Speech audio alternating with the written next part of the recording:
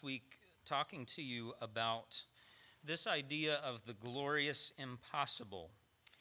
And that that title I can't take credit for. It comes from a song written by the Gaithers, and the first part of that song says, "See, the virgin is delivered in a cold and crowded stall. Mirror of the Father's glory lies beside her in the straw. He is mercy's incarnation. Marvel at this miracle, for the virgin gently holds the glorious impossible." So many miracles surrounding the Christmas story. And we spoke last Sunday evening simply about the fact of miracles, and that sometimes God works in ways that we cannot explain or understand, yet we know that somehow He has interacted with the reality that we live in and has worked powerfully to bring His will to fulfillment. And we simply rest in it. Remember that a miracle is something that cannot be explained by the forces currently at work. It's something not a contradiction of science, but something outside of science. There's an important distinction there. Often people have the misconception that what is outside of science is not valid and we should not accept or believe in it. Yet, there are many things that are outside of the realm of science. Simple morality and ethics are not in any way related to science. It's just in a different realm. Neither are miracles a contradiction of natural law. I gave you an illustration last week how sometimes they might be an intervention between what would naturally take place. For example, the law of gravity, and if something is caught out of midair before it falls to the ground, we haven't broken the law of gravity. It's just we've intervened to keep the natural law from having its fulfillment. And that is often the way God works in the miraculous. I want to talk to you this evening a little bit about the miracles of alignment that took place surrounding the birth of Christ. And just as I'm going to shamelessly use this verse as a springboard to go, as some preachers have said, I'm going to take a text from which to depart.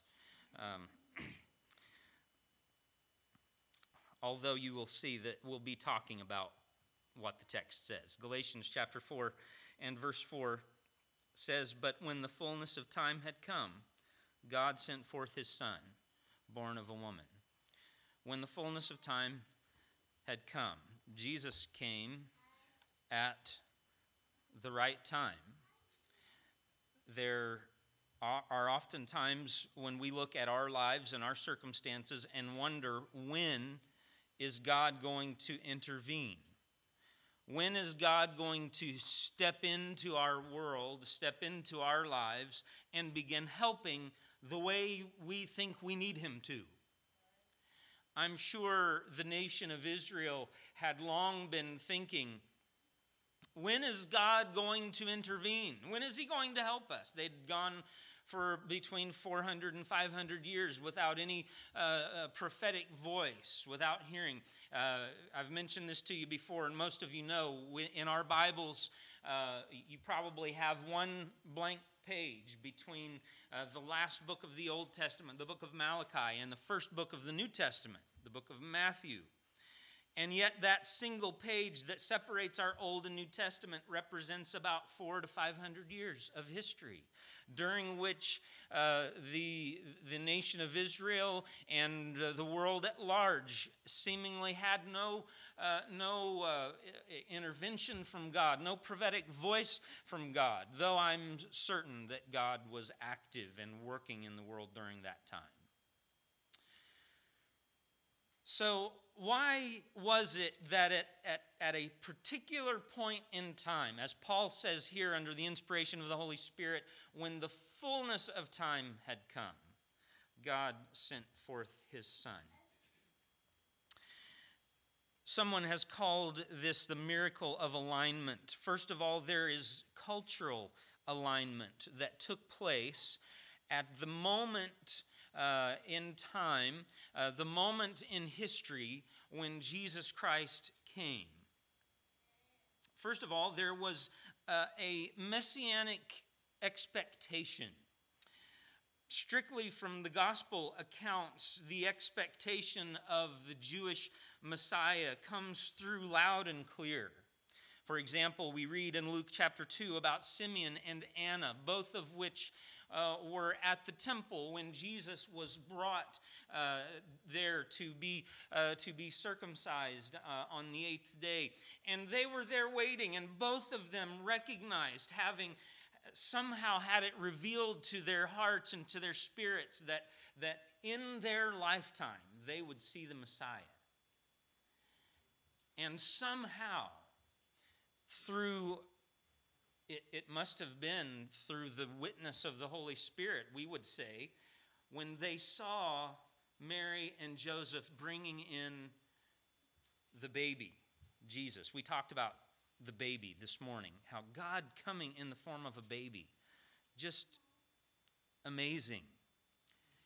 And to look at a little infant and say, aha, this is the one. This is the one we've been waiting for. And yet they recognized. Simeon in particular detailed the Messiah's role as a light of revelation to the Gentiles. When the wise men came, and we read about in Matthew chapter 2, the scholars in Israel directed them to Bethlehem as the Messiah's birthplace. It's interesting to me how much the Jewish scholars knew. They knew their Bibles. They knew their Old Testament.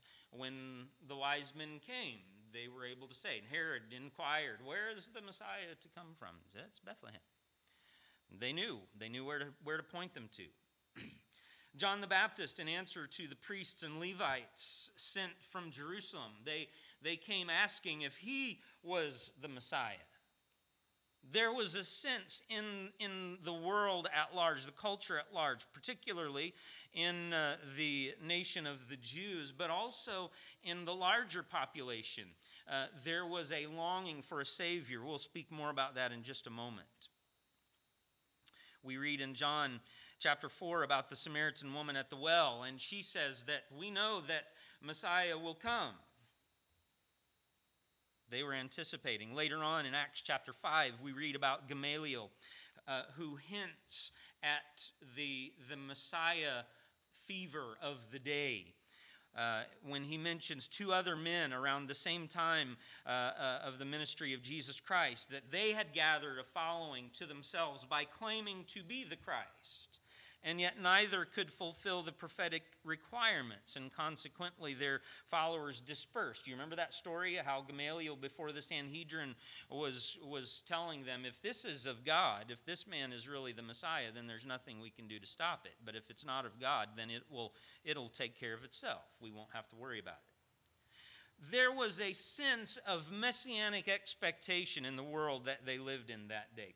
Also, there were societal conditions that existed at the time of Jesus' birth that paved the way for Jesus to come and have the impact on the world, not just at that particular time and place, but on the world for all of the rest of time and history. It was at that time that Rome had unified much of the world under its government, giving a sense of unity to various lands. And also because that time the empire was relatively peaceful, it made worldwide travel possible, more accessible, and allowed the early Christians to spread the gospel to all the nations as Jesus left the command. Such freedom to travel freely and in relative safety would have been impossible during other time frames.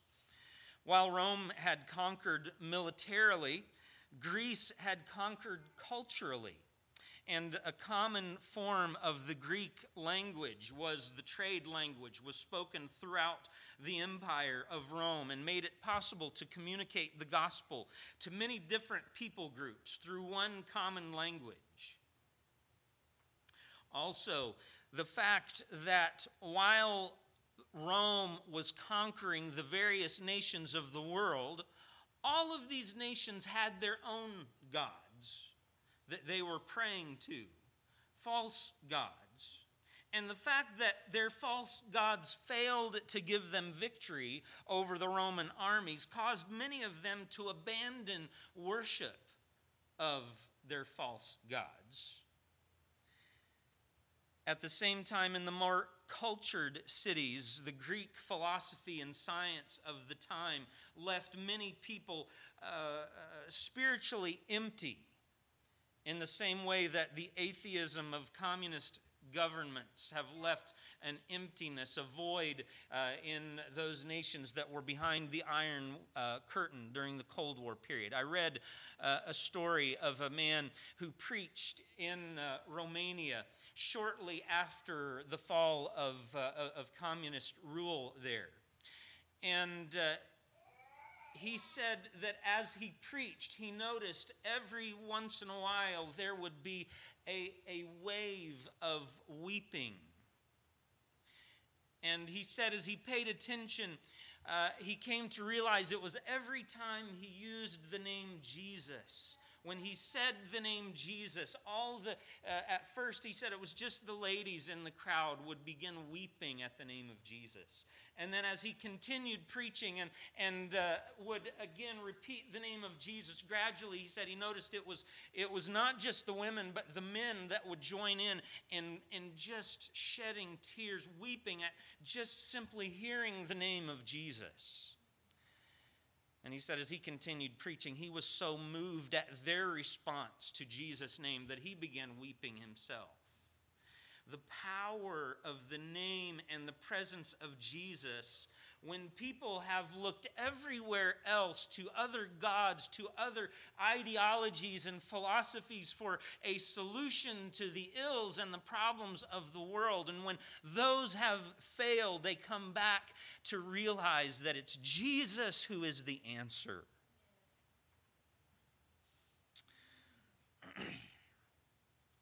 We read an interesting verse of Scripture in 2 Corinthians chapter 4 and verse 6.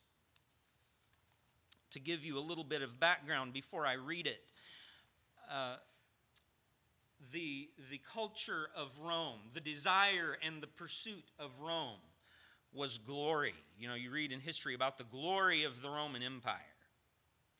The desire of Greece was for knowledge. You read about the philosophers and the scholars and much of modern day thought today still greatly influenced by men like Aristotle and Plato, Greek philosophers of thousands of years ago.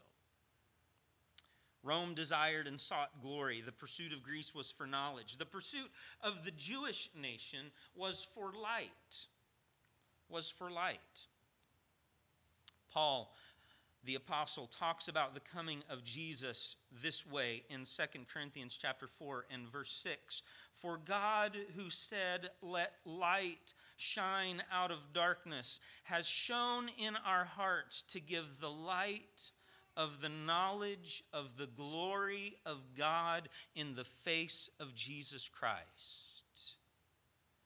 Paul, I believe under the inspiration of the Holy Spirit, took the three primary pursuits of the three dominant cultures of his day and said, we find all of those things, light and glory and knowledge, are all found in the face of Jesus Christ.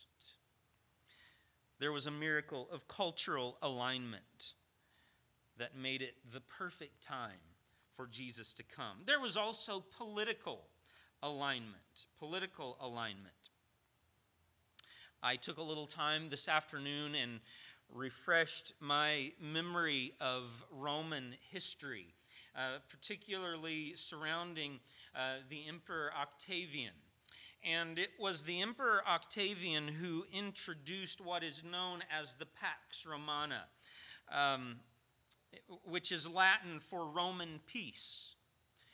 And the Pax Romana, or the Roman peace, is a roughly 200-year-long time span of Roman history, which is identified as a period, a golden age, so to speak, of increased and sustained Roman power in the world that brought that made possible relative peace and order and safety and stability in most of the regions of the world at that time.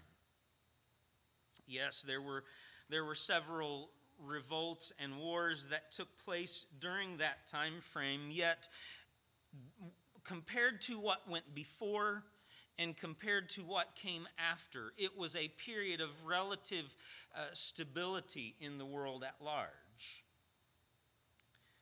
This time frame began with the Emperor Octavian in about the year 27 BC. You may recognize him better by his other name, Caesar Augustus. As I think about the Christmas story and I think about Octavian or Caesar Augustus, and then you think about the prophecies concerning the birth of Christ, how is a couple from Nazareth going to get to Bethlehem where their baby is supposed to be born? Well, we have the decree of Caesar Augustus that we read about in Luke chapter 2. You're familiar with these words. In those days, a decree went out from Caesar Augustus that all the world should be registered. This was the first registration when Quirinius was governor of Syria. And all went to be registered, each to his own town. And Joseph also went up from Galilee, from the town of Nazareth to Judea, to the city of David, which is called Bethlehem, because he was of the house and lineage of David, to be registered with Mary, his betrothed, who was with child. There was a miracle of political alignment that took place. It's really interesting if you follow the paths backwards and trace all of the different strands that get woven together and come together at just the right time so that God's plan and God's will comes to fruition just as he has promised that it would. There is cultural alignment, there is political alignment, but also there is prophetic alignment. Prophetic alignment. We go back to our Old Testaments, to the book of Isaiah, chapter 7, verse 14. We read there, "Therefore the Lord himself will give you a sign. Behold, the virgin shall conceive and bear a son, and shall call his name Emmanuel." Isaiah chapter 9, "The people who walked in darkness have seen a great light. Those who dwelt in a land of deep darkness, on them has light shone. You have multiplied the nation, you have increased its joy. They rejoice before you as with joy at the harvest. For the yoke of his burden and the staff of his shoulder, the rod of his oppressor, you have broken as on the day of Midian. For every boot of the tramping warrior in battle tumult, and every garment rolled in blood will be burned as fuel for the fire. For to us a child is born. To us a son is given, and the government shall be upon his shoulder, and his name shall be called Wonderful, Counselor, Mighty God, Everlasting Father, Prince of Peace. Of the increase of his government and of peace there will be no end on the throne of David and over his kingdom, to establish it and to uphold it with justice and with righteousness from this time forth and forevermore. We continue to read Micah chapter 5, verse 2. Excuse me. These are just highlights. Micah chapter 5, verse 2. But you, O Bethlehem Ephrathah, who are too little to be among the clans of Judah, from you shall come forth for me one who is to be ruler in Israel, whose coming forth is from of old, from ancient days. We have the fact of his coming, his name, the fact that he will be God with us. We have the location of his birth, Bethlehem. Not only that, but we also in Daniel chapter 9 have a time frame that lets us know and let the Old Testament scholars know, the wise men know, roughly when he was to be born. Daniel chapter 9. If I can find these verses.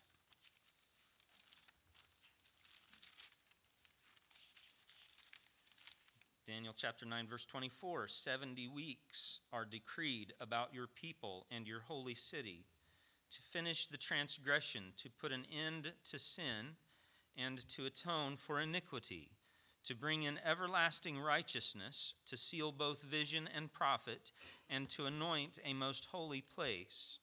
Know therefore and understand that from the going out of the word to restore and build Jerusalem, to the coming of an anointed one, a prince, there shall be 7 weeks. Then for 62 weeks it shall be built again with squares and moat, but in a troubled time. And after the 62 weeks, an anointed one shall be cut off and shall have nothing. And the people of the prince who is to come shall destroy the city and the sanctuary. I could go on, and there's a lot going on in these verses. From the context, we ought to understand that these weeks or groups of sevens refer to groups of 7 years, not 7 days. And we can examine history and line up the details of the first 69 weeks. The 70th week has yet to take place. The countdown of the 70 weeks begins with the going forth of the command to restore and build Jerusalem. We read about that in verse 25. This command was given in the year 445 BC. You can read about that in Nehemiah chapter 2 and verse 5. After 7 sevens plus 62 sevens, or 69 times 7 years, the prophecy states the anointed one will be cut off and will have nothing. The people of the ruler who will come will destroy the city and the sanctuary, and that the end will come like a flood, meaning major destruction. And here you have a fairly clear reference to Christ's death on the cross. Some scholars believe that it is very likely the writings of Daniel that guided the wise men who came, that perhaps the wise men from the east were descendants of Daniel. What are the odds that all of these messianic prophecies would all come together and take place, be fulfilled in one person? There's a British evangelist named Canon J. Johns. I don't know if any of you have heard of him. If you ever have the opportunity, I'd recommend you see if you can find him. You can find him on YouTube or other places on the internet. Canon J, the initial J, and then Johns. He is a very interesting speaker. And on one occasion, he said, "I've got a lot of friends in the Middle East, and many are Jewish friends." And he said, I was having conversation with one of my Jewish rabbi friends, And he said, I'll tell you what let's do. He said, let's go out and let's have lunch together, and we'll go through the messianic prophecies. This is a Jewish rabbi, not a Christian. And he said, you know, of course, how many messianic prophecies there are. And the rabbi said, oh, yes, there's about 300 or so. And Canon John said, yes, there's actually 322 to be specific. And he said to his rabbi friend, he said, let's do this. He said, let's sit down together and read through the messianic prophecies. I'll read one and you read one. I'll read one and then you read one. And after we finish reading them, let's ask ourselves a question. Does this remind us of anyone? And the reality is, after you read through the messianic prophecies of the Old Testament that were written, many of them hundreds and hundreds of years before the coming of Jesus Christ, you get a very clear picture that portrays Jesus. Incidentally, if you want to know what the odds are, the probabilities, the mathematical probabilities that all 322 prophecies would be fulfilled in one man, the probability is 1 over 84 with 100 zeros after that. That's a number too big for me to say what it is. In other words, as Canon J. Johns would say, it's something that doesn't happen every day. In other words, the probabilities are really impossible. All of these miracles of alignment, cultural alignment. In other words, the conditions in the world were right just at that time to introduce Jesus to the world. And not just for that time and place in history, but for the rest of time in history. That was the right moment. We might think, why not now? Wouldn't it be great if now, Jesus were here in the flesh? We can't go into all the reasons why now is not the right time. But then was the exact right time for Jesus to come. The cultural alignment, the political alignment, and the prophetic alignment, everything came together at just the right moment. And as we think about this evening how this might be the word of the Lord for you, how might it encourage and help your heart? As I mentioned to you last week, we have two options, two that we can do. And it is either wrestle or rest. Obviously, last week was about trying to figure God out, trying to understand miracles, trying to make logical sense of what happens. This evening would be more about timing. God's timing. We may look at our lives and think sometimes that God never worked. Probably none of us ever would say, God, you were too early. But often we may think that God is too late, or that he's going to be too late. Yet as so many of us have heard in the past, God's clock keeps perfect time. I'm going to close with this, a writing by a lady named Linda Cox. She's writing this back in the year 2012. And as I read, it interested me, when is the next leap year? The next leap year is 2024. She writes this: as I turned the calendar page, I was reminded that 2012 is a leap year. February has 29 days because a leap day has been added to keep calendars synchronized with the Earth's rotation. And she said, I learned recently that it is also necessary to synchronize the atomic clock with the Earth's rotation by adding or subtracting leap seconds. Did any of you know this? Some of you knew this. I never knew this until I read it just today. We have leap day every 4 years, and I just assumed that was all we needed, was a day every 4 years that got us back in sync to where we're supposed to be. But no, that's not enough. Every once in a while. In fact, she writes back in 2012 that 1 second, a leap second, was going to be added at the end of June in the year 2012 to keep time synchronized with the rotation of the earth. And even with all of this leaping, the leap days, the leap seconds that are added periodically, no calendar or clock that we use is perfect. All are off by seconds or minutes, maybe hours or even days a year when compared to the earth's rotation. But man continues using leap days, leap seconds, and whatever else he can devise to make calendars and clocks perfect according to his time. How easily we forget that it doesn't matter how many seconds, minutes, hours, or days we have if they are not in alignment with God's will. You see, our times are in God's hand. Period. That's the end of the matter. You remember Mary and Martha, how they waited 4 days after Lazarus' death for Jesus to come, and by their estimation, he was late. Lord, if you had only been here, our brother had not died. But contrary to what they thought, Jesus was lives, whether we're waiting for a physical healing or a new job, or maybe it's for a prodigal child to come back home. You see, God's clock always keeps perfect time so that nothing in our lives is either too early or too late, but always right on time. And we can rest in that thought no matter what man's calculations may say. God's clock keeps perfect time.